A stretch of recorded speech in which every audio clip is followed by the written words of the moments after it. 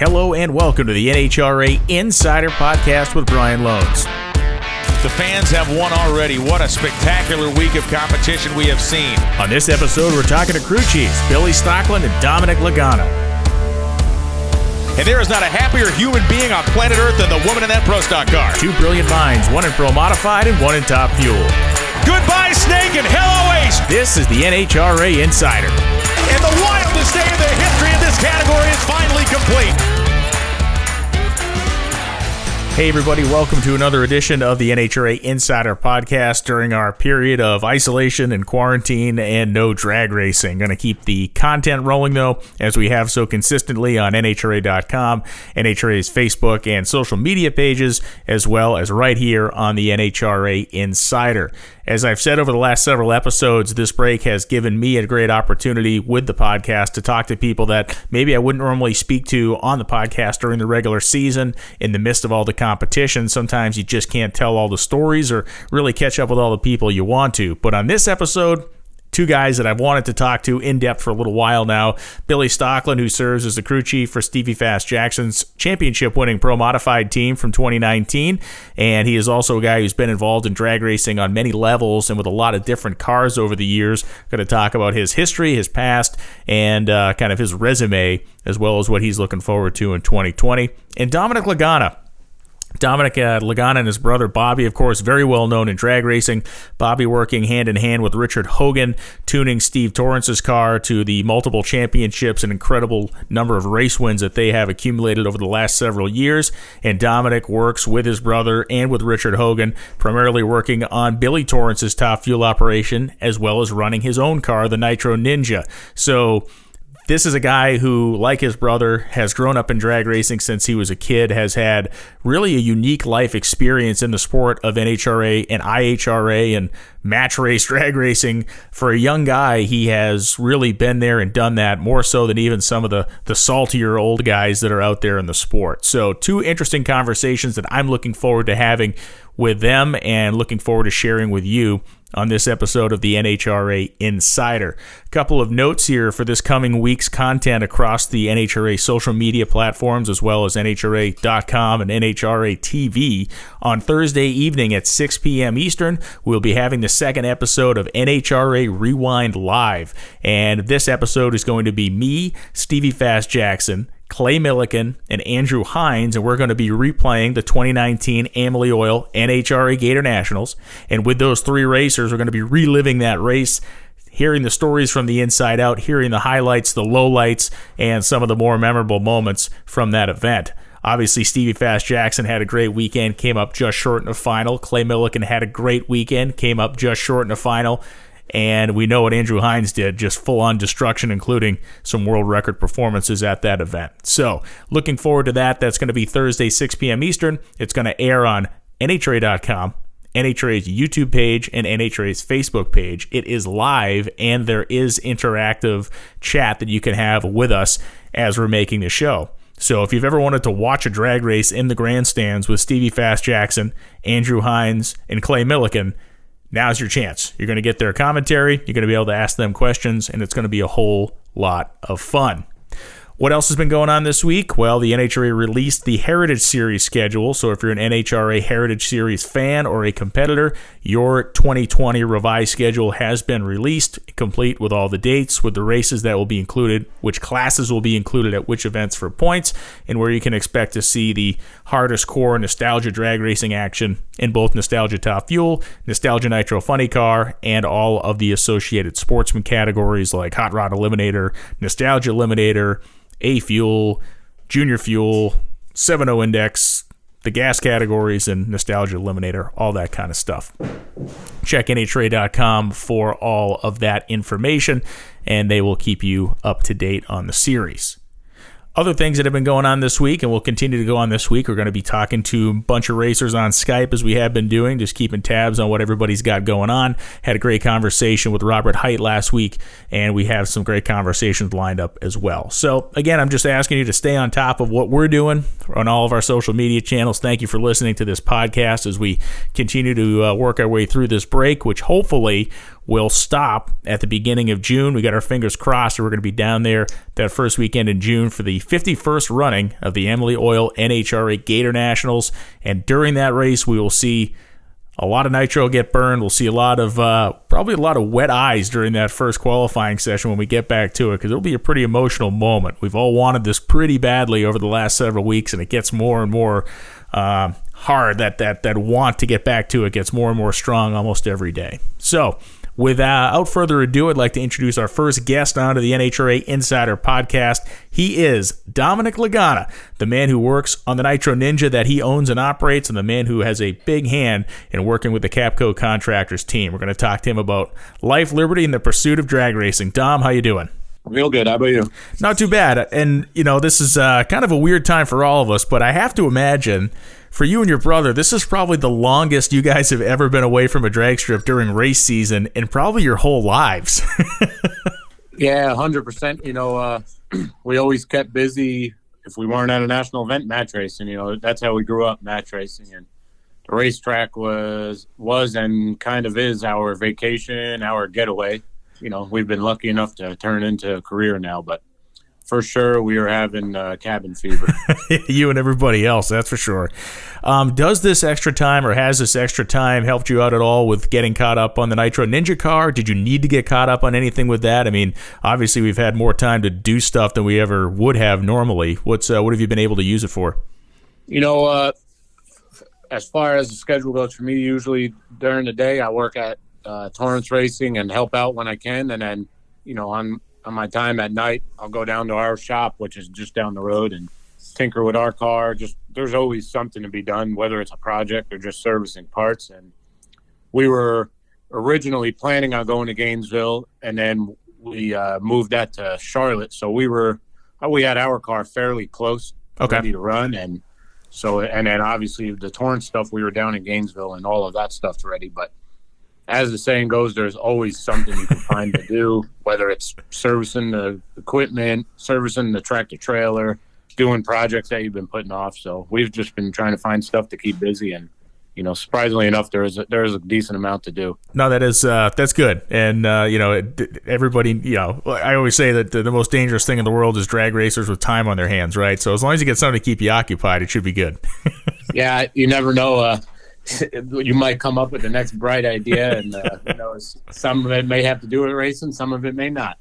You mentioned the fact that when you were growing up, if you weren't at a national event of some sort, you were match racing, with your family. And I really want to get into that part of your life a little bit because, so many of us understand where you came from, but I don't know if there's a lot of people that really get how hardcore you guys raced at the height of it with your dad and with your family. So I guess my first question is, when did you first start? Like, at what age were you actually helping to service the race car? How young were you when you were actually hands-on with the car?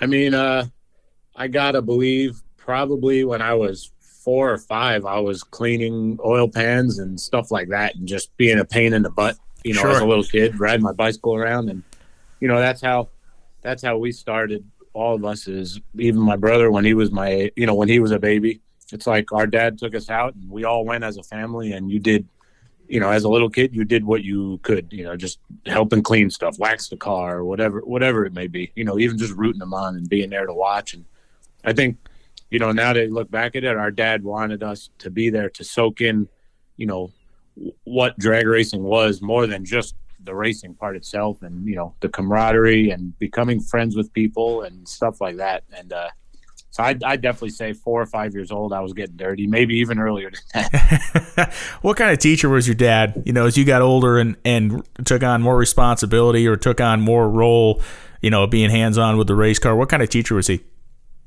He was a great teacher.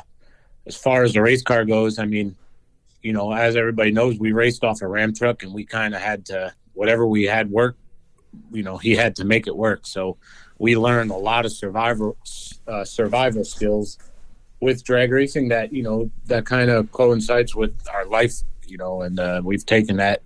But he made work what he had, and he always made it to the racetrack, and he always had a good paint job, as was his thing. He goes, maybe we won't run the best, but I want this thing to be waxed. I want it to look good. And, and then as time progressed and the cars, we started getting more parts, it's just he always learned the next level and next step of what it would take to make the car go faster. So we've been able to take that, and it's insane to think where we're at right now, not only with our equipment, but having such a job as working on, the Torrance family cars and have won these championships back to back and stuff like that. And my dad, it was his dream maybe to be where we are now, but he would have, you could never think that it's actually going to work out this way.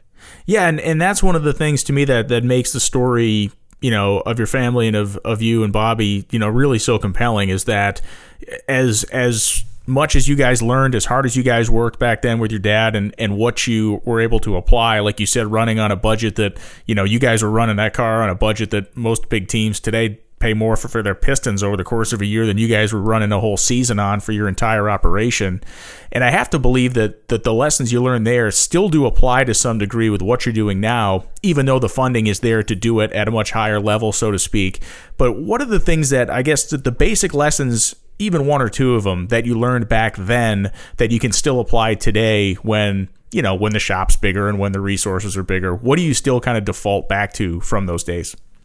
The first thing is which it's a way that Hoagie races too, is, the parts will tell you what the car's doing and what it wants. And, that's how we raced all these years. And match racing, we didn't have to run the car that hard, but we still wanted to run fast and put on a good show, and we still do. And, it's just listen to the car. It'll tell you what it wants is for sure a lesson that we learned with him. And as funny as it is, the survival skills on the road, we learned a lot with our dad. Yeah. Running out of the ramp truck, I mean, a dragster was not made to be on that thing. When the funny car was on it, it kind of looked like it belonged. Once we put the dragster on the top of it, it's a circus. And it looked like a missile, man. It was the greatest thing ever. Unbelievable. Oh, yeah, we got a lot of looks. And along with that it was a 69 Ford Ram truck with over 1 million miles on it, so the thing was going to break down a lot. I mean, I know one time I was still in high school, and I got a phone call through the BOCES auto school that I was at for half a day. They were stuck on the New York State Thruway, and it dropped a exhaust seat out of the cylinder heads and hung the valves open. So we didn't know at the time, but I left school, grabbed the spare set of heads that we had at the shop here in New York, and drove up the Thruway, and we changed the heads on the side of the road. And there's a lot of stories like that with the Ram truck. And, we've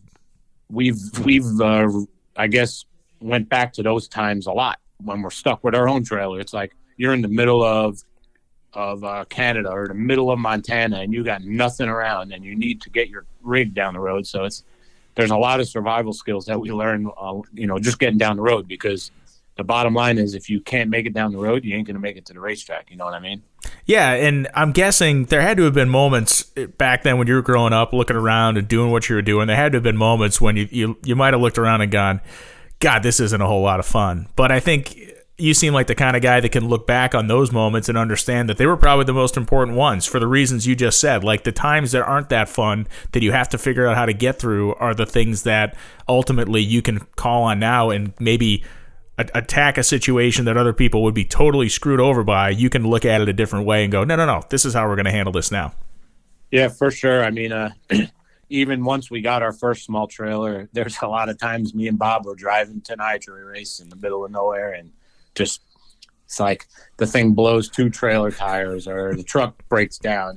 There's so much stuff, and it's just like you're in the middle of the road, in the middle of nowhere, in the middle of the night, and just like, what the hell am I doing? Like, what's it's crazy. And funny as it is, usually those weekends are the ones that end up going better for you on the track, because you get to the track and you're already mentally wore out, and you're just like, what else could go wrong? And Right. Thinking back to some of the times we were stuck, we actually had good weekends at the racetrack. So and that's what, you can't base your motivation off of winning all the time, because that's not going to happen. But when you go out and have a good weekend, it does make those being stuck in the middle of the night worth it for sure. And it's a good story to tell when you're sitting around with everybody. Oh, that's a fact.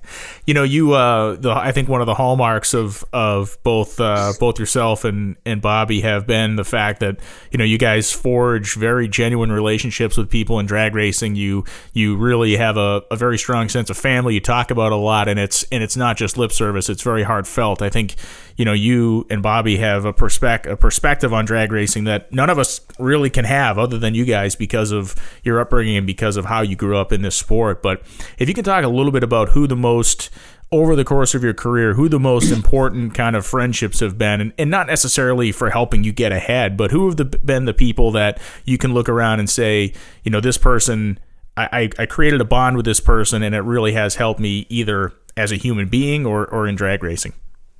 The first set of people, actually, as we used to keep our race car in New York at our house, and we've moved shops to different places now. Now we're in Brownsburg and also Ohio.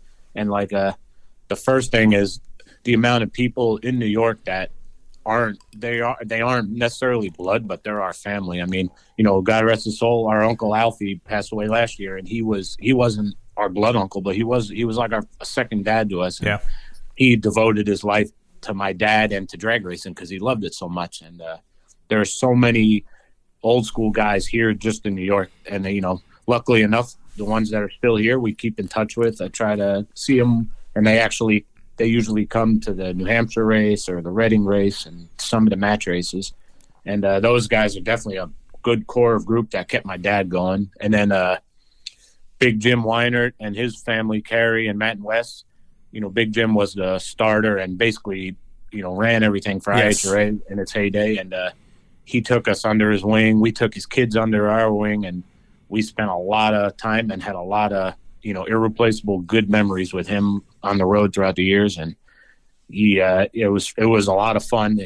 When we didn't have a shop to keep our stuff, he found us a place in Ohio, which we're still there, and we're still good friends with the guy that he went to school with. And so that's another one. And there's a lot of other name guys that have helped us along the way.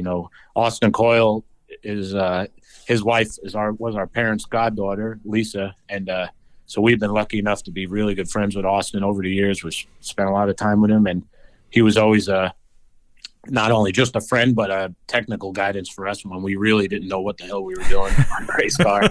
And, obviously, in my opinion, the smartest guy in drag racing and most innovative. And, to have a guy like that on your side, and not only that, he's a great friend of ours. He was huge.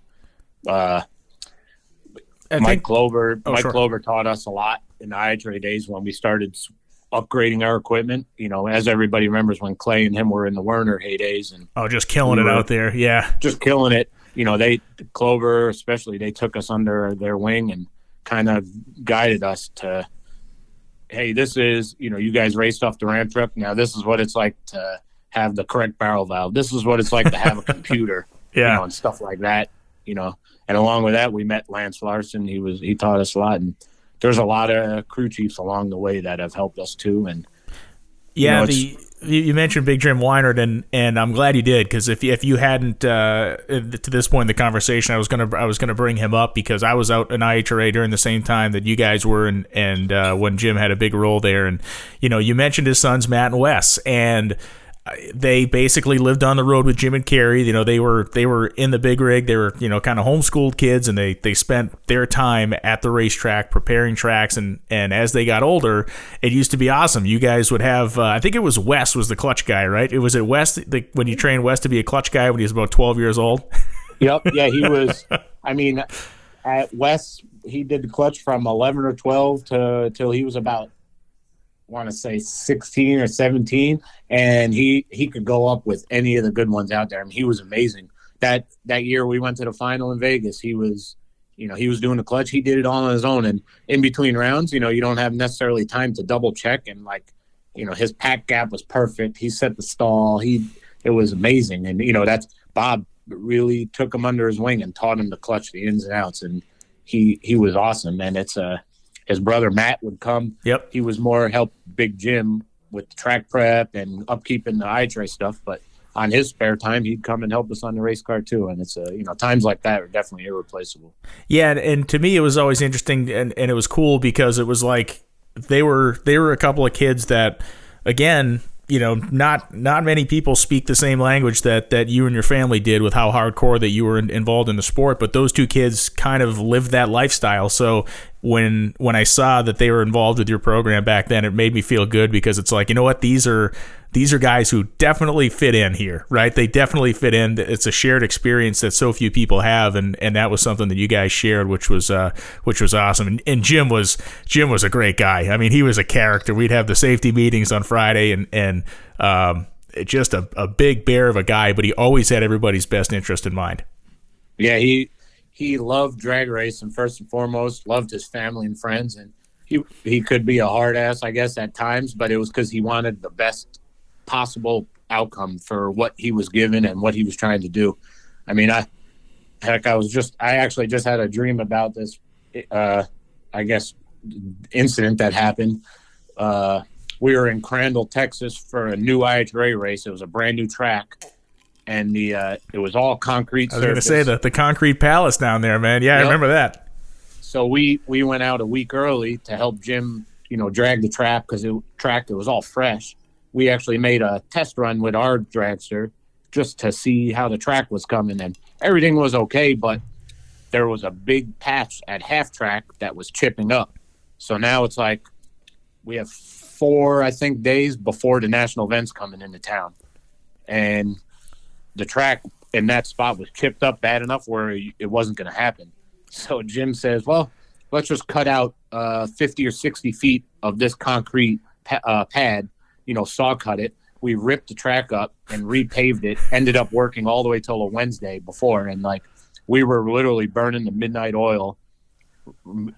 Once we got the track paved, had to let it dry. Then we ground it. And I remember washing the track till 7 a.m. on a Wednesday night, falling asleep driving the John Deere tractors. And we were in shifts. It was me, Bob, Big Jim, Russell was there, who now works for NHRA. There was a lot of other people involved. And it's like when you were there on Tuesday and there's a picture at half track and there's no concrete there, it's like there's not many people that would look at that and say, we could have a race this weekend. And, Big Jim he didn't let anything deter him. And we learned a lot from him too about just surviving on the road. And that was a pretty crazy story, though. And we ended up, the race went and everything was all right. But it's pretty wild. And along those lines, do you remember the event that we all were at in San Antonio when they had ground the track and it was too thin? And I think it was your brother was driving the car that broke through the racetrack, and they repaved they repaved from about 700-800 feet to the lights.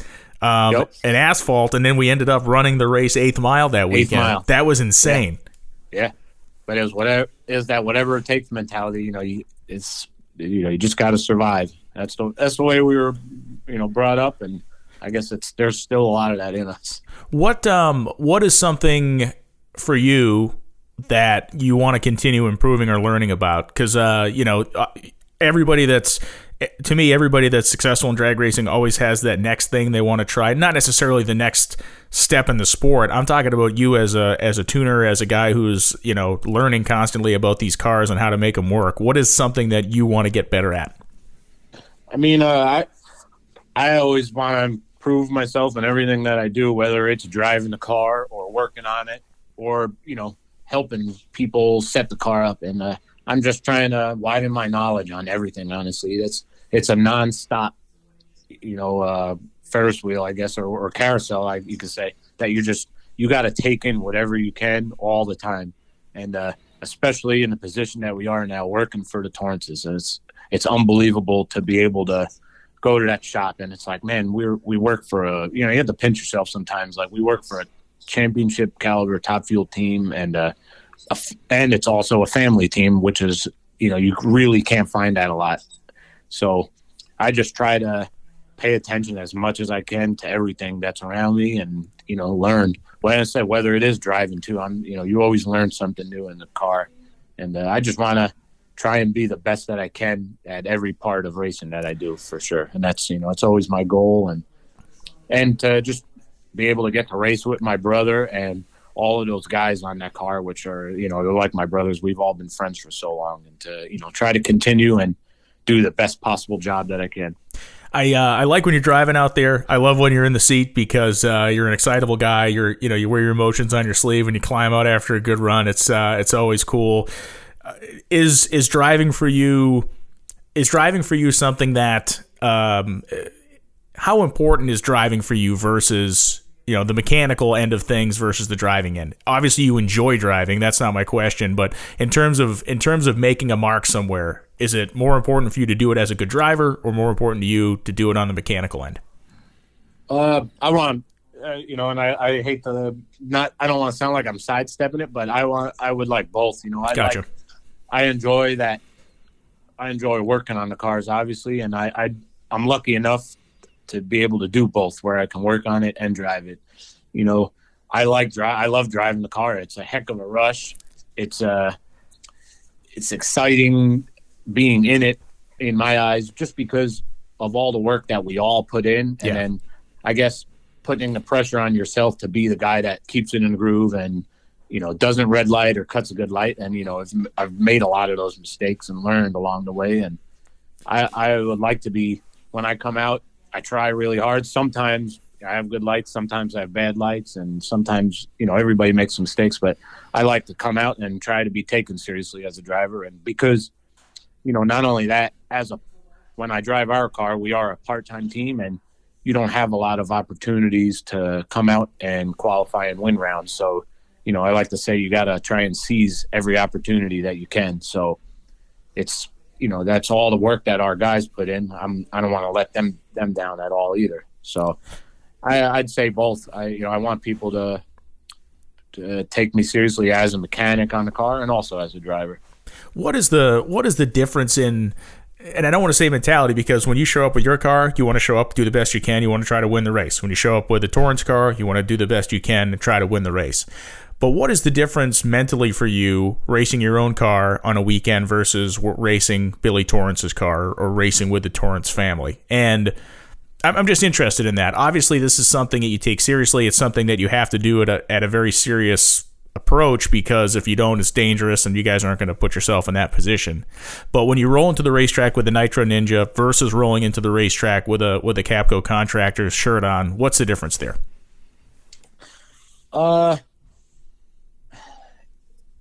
I guess there's a little bit more of a pressure to not make a mistake. I think working for the Torrances, just because that makes sense. Yeah, and it's because they want the race team to race as a family, and they want to be successful. Sure. And to be successful on the level of the Capco cars, everybody has to be a well-oiled machine and be perfect. There's no margin for error. And you could say, well, there's no margin for error also in a part-time team because they can't afford to make a mistake.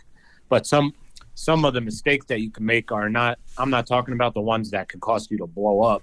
I'm talking about also the setup of the car, because, to make 8 solid runs down a racetrack and win a race on a weekend is hard, but all your guys have to be on the same page. So, when the Torrance car is out there, I'm more of like, man, let this thing, it's got to be perfect. Everybody's got to do their job. Let's make sure everything's good.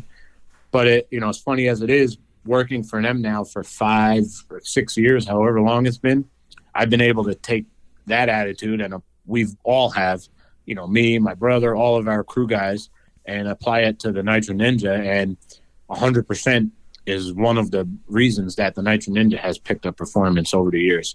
We're able to, it's not everybody can be a part of that kind of mentality and learn the success of what it takes to make a championship car. And we're lucky enough to have that. So we can also apply that know-how and work ethic to our own car. You know what I mean? Yeah, no, that's great. So for sure, when the Capco cars are out, I treat all the equipment, and we all do, as if it's our own. Me and Bob, I guess because we own our own dragster, know a little more of, the ins and outs and what it feels like to take a blow when the car blows up financially. Yes. But all of the guys on those teams treat the equipment as their own. They want it to look good. they want it to go up and down the road safely. They want the race car to do good and be safe and, respond to the crew chief's tuning and all that kind of stuff. And so it's for sure, it's coincided with each other. And I can 100% say where we're at success-wise with the Nitro Ninja would not be possible at all, had it not been for the Torrance family and us working for them. And it's, which is something I'm beyond grateful for. And, I couldn't thank them enough. And it's pretty cool to be where we're at now. Yeah, that's great, man. I got one last question before I let you go. And that question is, if you can place it, what has been your proudest moment in drag racing so far?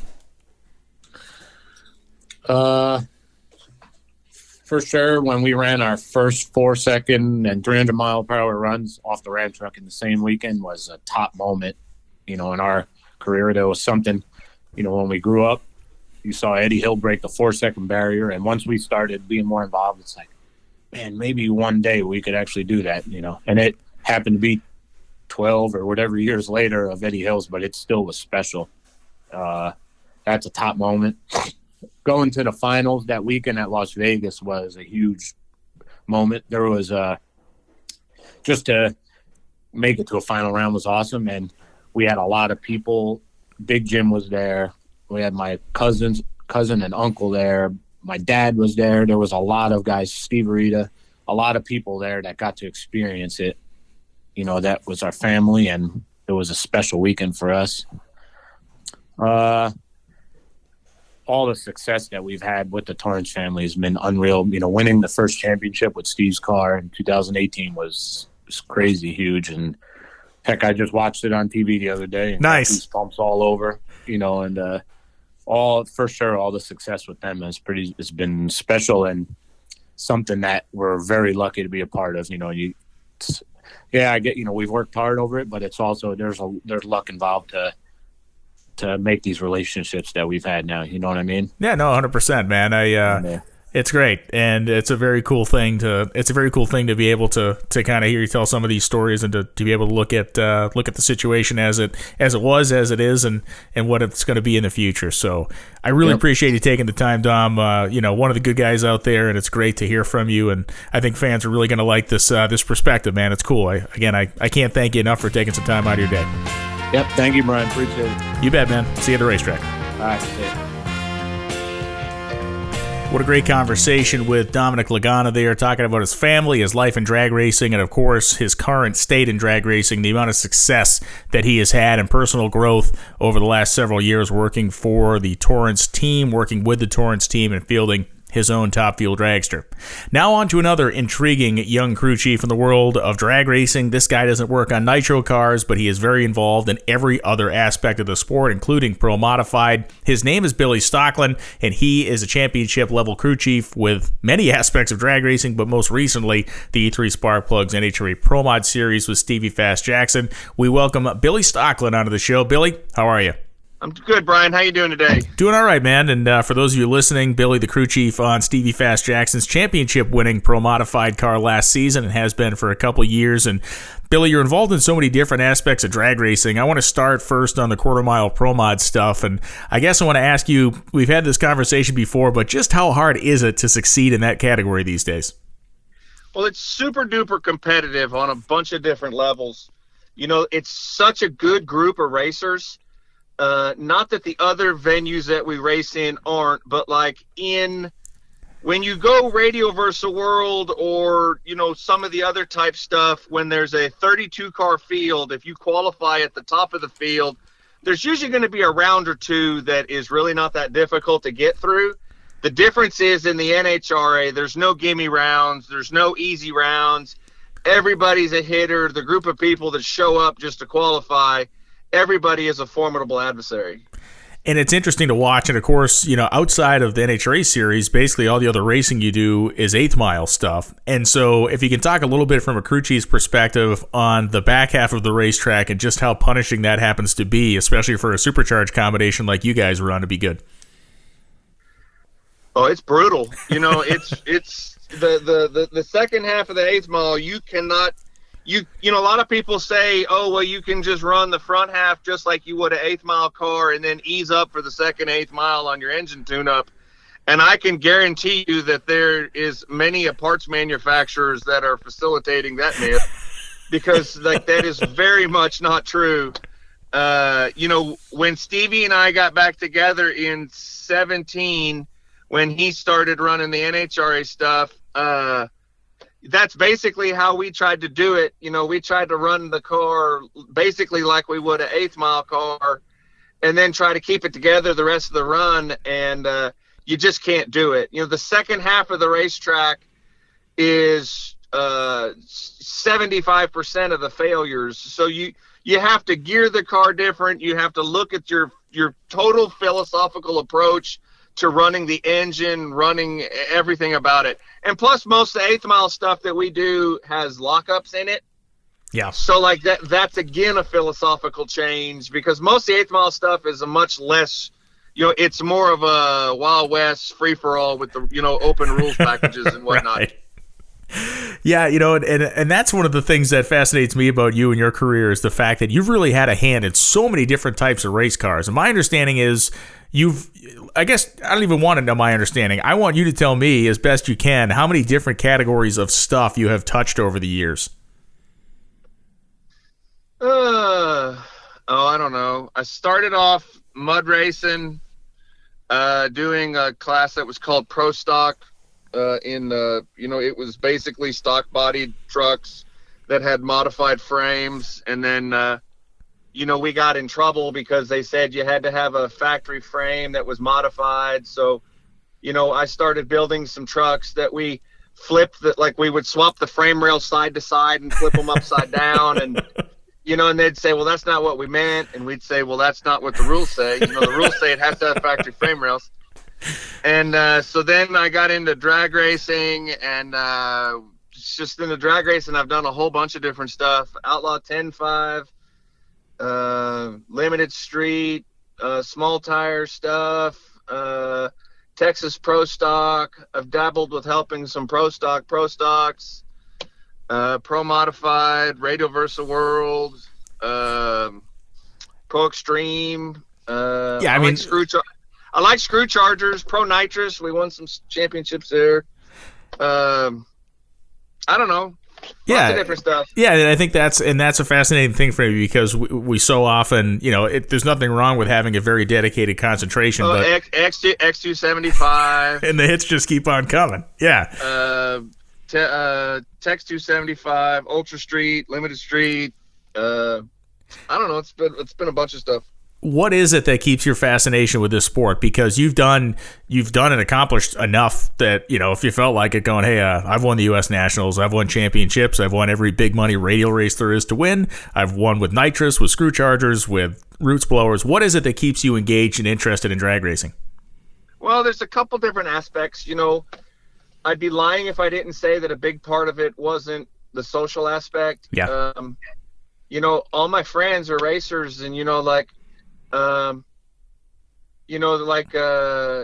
the last year's time, I've lost both my parents. Yeah. My mother just very recently, and the outpouring of people sending me messages, and guys like just yesterday I heard from one of me and Stevie Bull's personal heroes, Todd Tutterow, and it was moving to me to think that Todd thought of me in my dark hour. Todd Tutterow reached out to me to say something, this is a dude that I've looked up to since I was a kid. And, and when I go to the racetrack, the social aspect is important to me.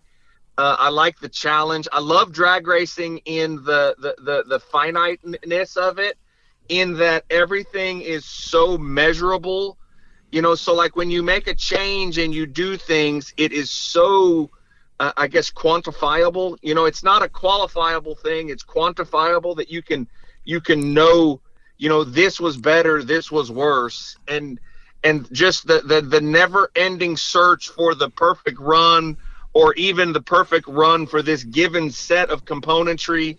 And then plus it's alluring to me, the dangling carrot of something new, something fresh. And that's that's why I've enjoyed doing so many different things throughout my career, because, you know, if I just had to sit there and do nothing but mess with, you know, a blown alcohol pro mod car, that would be a lot of fun, and it's a hard challenge, and it's lots of great competitors. But at some point, even that gets boring when it's just the same thing over and over and over and over and over and over and over and over and over and over and over. For me and Stevie, you know, we like the curveball of, you know, doing something new, trying something fresh, being innovative, coming up with, you know, a new process or a new part or a new philosophical approach. Yeah, no, it's awesome, and it's very fun to watch, you know, and I guess to stick along that line, it's got to be interesting to me to work as closely as you do with Stevie, and I say that because, you know, his personality is outwardly, of course, very big. He's a big you know, character in the sport of drag racing, if you will. Certainly an incredibly intense competitor, and big mouth. Yeah, he's got a big mouth. But I mean, I guess, why does that partnership work between you two? Why does the partnership work as well as it does between you and Stevie? Well, I'd say primarily because he's one of my best friends, and I love him, and we've become very, very close and good friends. Part of it is we're kind of fire and ice. You know, I'm very much the take things in a very slow, methodical approach, and he's very much the throw darts at the dartboard. Right. There's not a dude on the planet that can't sort out a combination faster than Stevie Jackson and get you remotely close to what it's going to be capable of running. He's the best I've ever seen, hands down, bar none. He is it. You know, he is killer. But then when it gets to the nitpicking time of, you know, hey, you know, we need to get the last little bit out of this, that's maybe not his forte. And so, like, the combination of me and him, one of the things that I like is when Stevie and I race together for an extended period of time, I feel like I make him better and he makes me better, because I rub off on him that he needs to look at things a little closer and be a little more, you know, methodical in doing it. And he rubs off on me when I get to where I'm bumping in the corner, you know, like the dude in the basement asking for, you know, where's my swing line stapler? You know, when Stevie kind of bops me in the back of the head and says, hey, dumbass, you know, why don't you start moving in this direction and take a little bigger clip the first time or two? And then, you know, so in doing that, the partnership of me and him works together really good in that he helps me, you know, get out of ruts and get moving in the right direction, and I help him, and you know, it's a good symbiotic relationship between the two of us.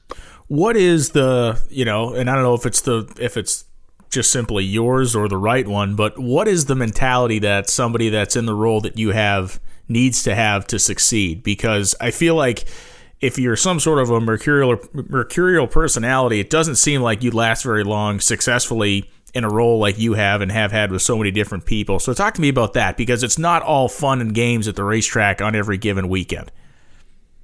No, you need to be very methodical. You need to be very, do the same thing over and over and over and over and over, because when you start introducing variables, you know, that are unforeseen, the whole thing just winds up in a dumpster fire, you know, 4 runs and down, you know, like, The thing is there's lots of dudes, and I know I always say this, and I always say there's lots of dudes that are way smarter than me, and people always go, oh, Billy, you're smart. And, like, you can ask Stevie, I'm really not that smart. Like, I'm very set in doing the same thing. It's not that I'm good at figuring out what to do. It's that I take really good notes, and I know that these 17,000 things that I've done 14 times in a row and didn't work, well, I'm not going to do those things again, you know. And like, there's lots of dudes that are really, really, really smart guys out there in drag racing right now, that some of them have been tremendously successful, and sometimes you've got guys that are so smart that it hurts them. You know, they get caught up on no, I know I need to have this wheel speed, or no, I know I need to have this, or no, I know I need to have that. You know, you got to have the right amount of being, methodical, with what you do. You've got to be intelligent enough to see the patterns and know what's going on. And you got to have enough dumbass in you to keep going back to the racetrack. Yeah, that is, and the last part of that, I think, is if we look at anybody that's been successful in drag racing, there is definitely that element of their career where you just have to sometimes just keep your head down and keep trying, because eventually what you're doing is going to work out. Who, as you were kind of coming up through the ranks, who did you look at? Who do you look at still, I guess, other than, you mentioned Todd Tutterow, but who are those people that strike you as people that are touchstones for your career? People as you're a kid following drag racing and got more involved, and you looked at it and you said, man, if I could get 10% of what that guy has in his head, I'll be okay. Well, it's a really ever evolving thing for me.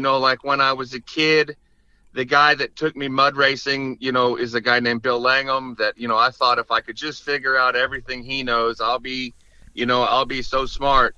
And he taught me a lot about, the mysteries of how this distributor, so that little shaft goes down in there and there's a little bronze thing and it spins on the camshaft. What are you talking about? What kind of tomfoolery is this? I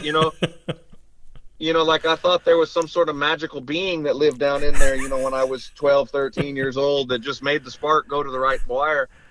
And then, I got older and, I went racing Outlaw 10.5. I started helping the Herzog family, Aero Machine out of Brenham, Texas. And Scott Herzog was a mentor for me for years. And then, later I started diving off into watching, Frank Manzo in the Alcohol Funny Car, who I had the pleasure of racing with later. I always was a big fan of Jason Scruggs. His willingness to kind of let it all hang out over and over. And he was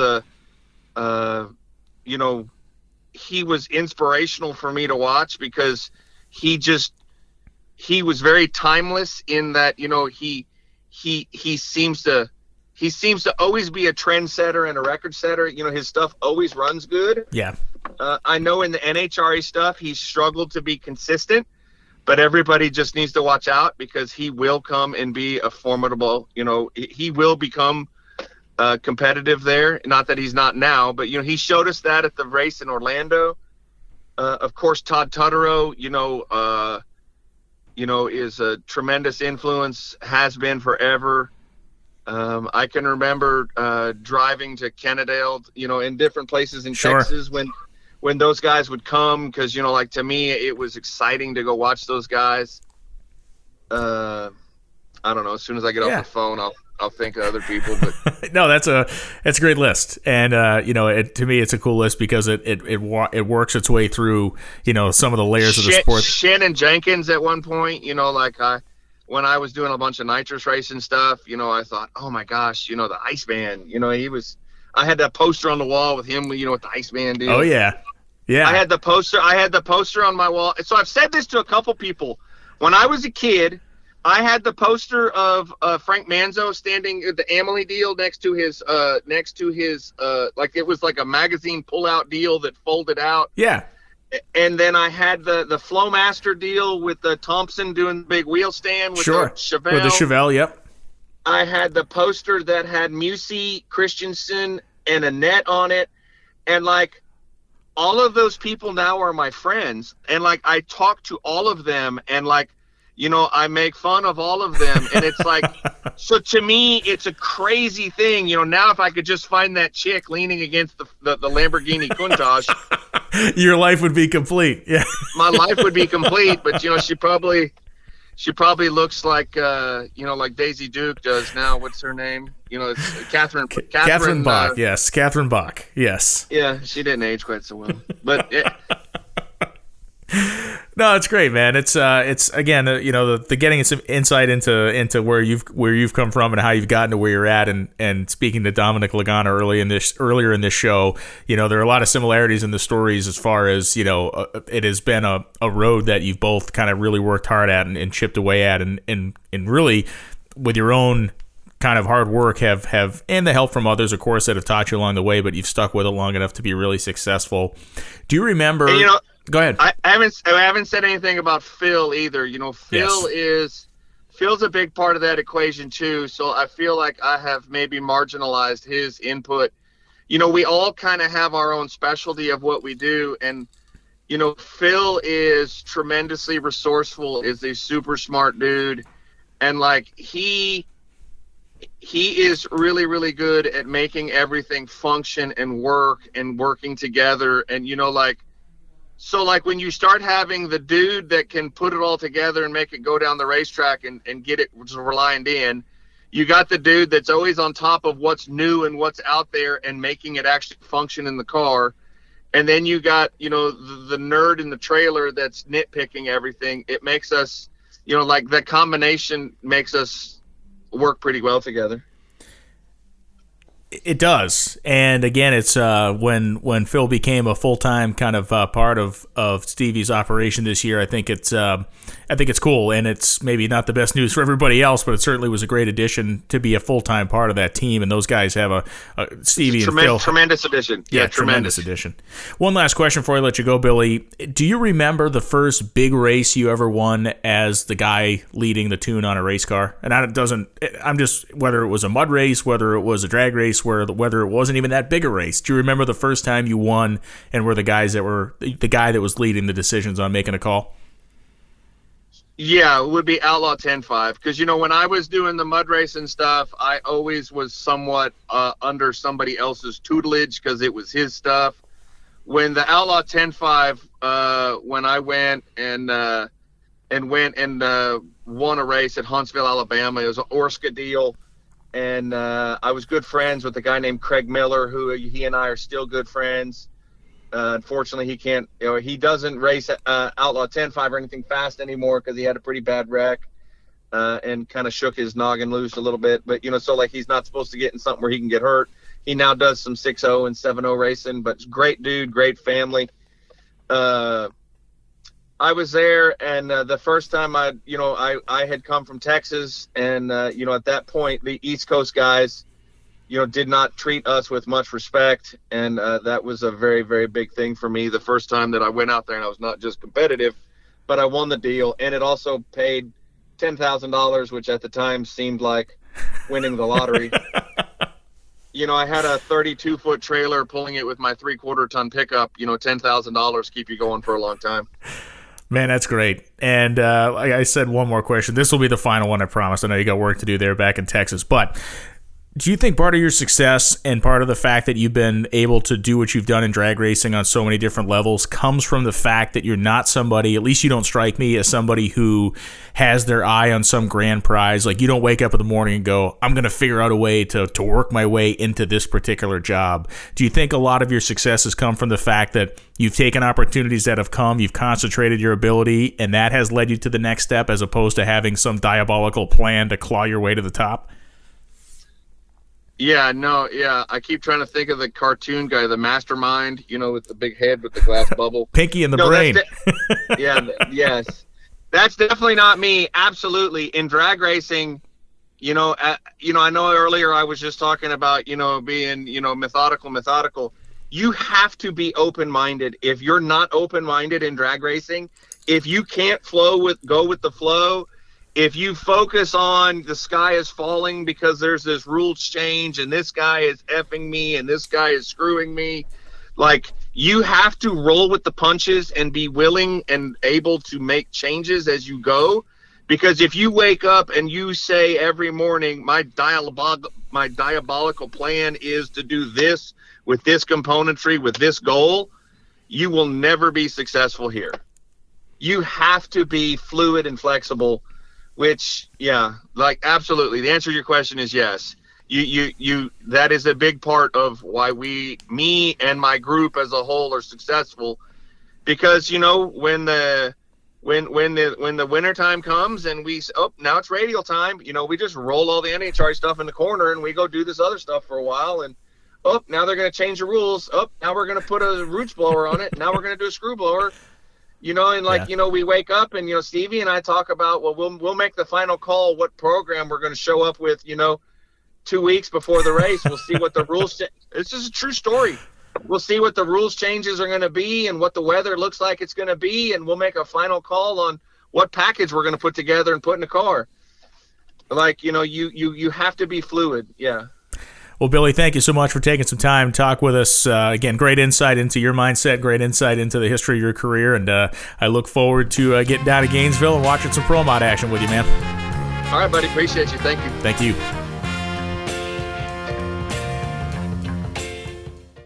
And that is why I love making these podcasts so much. Two really spectacular conversations. I feel like we all come out of this, myself included, hopefully you, with a lot better depth of understanding with Dominic Lagana and with Billy Stockiln. Not only their personal understanding, but how they approach racing, how they approach this career that they have built for themselves, each individually, each on their own path, and each in their own way. Another fun episode of the NHRA Insider podcast comes to a close as we get ever closer to what we hope is the restart of the NHRA 2020 Mellow Yellow Drag Racing Series Tour at the 51st running of the Amalie Oil NHRA Gator Nationals on June 4th, 5th, and 6th down there in Gainesville, Florida, or I should say the first weekend in the month of June. Thanks for listening. We'll be back next week with another NHRA Insider podcast where we'll get another couple of interesting guests and probe them to find out about their careers, their life, and their love for the sport of drag racing, both inside the NHRA and outside of it. I'm Brian Lohnes, and I sincerely appreciate you listening and sticking with us as fans of the National Hot Rod Association. Make sure you follow along on our social media channels, NHRA.com, Facebook, YouTube, and of course, on NHRA.tv. Thanks all. We'll see you soon.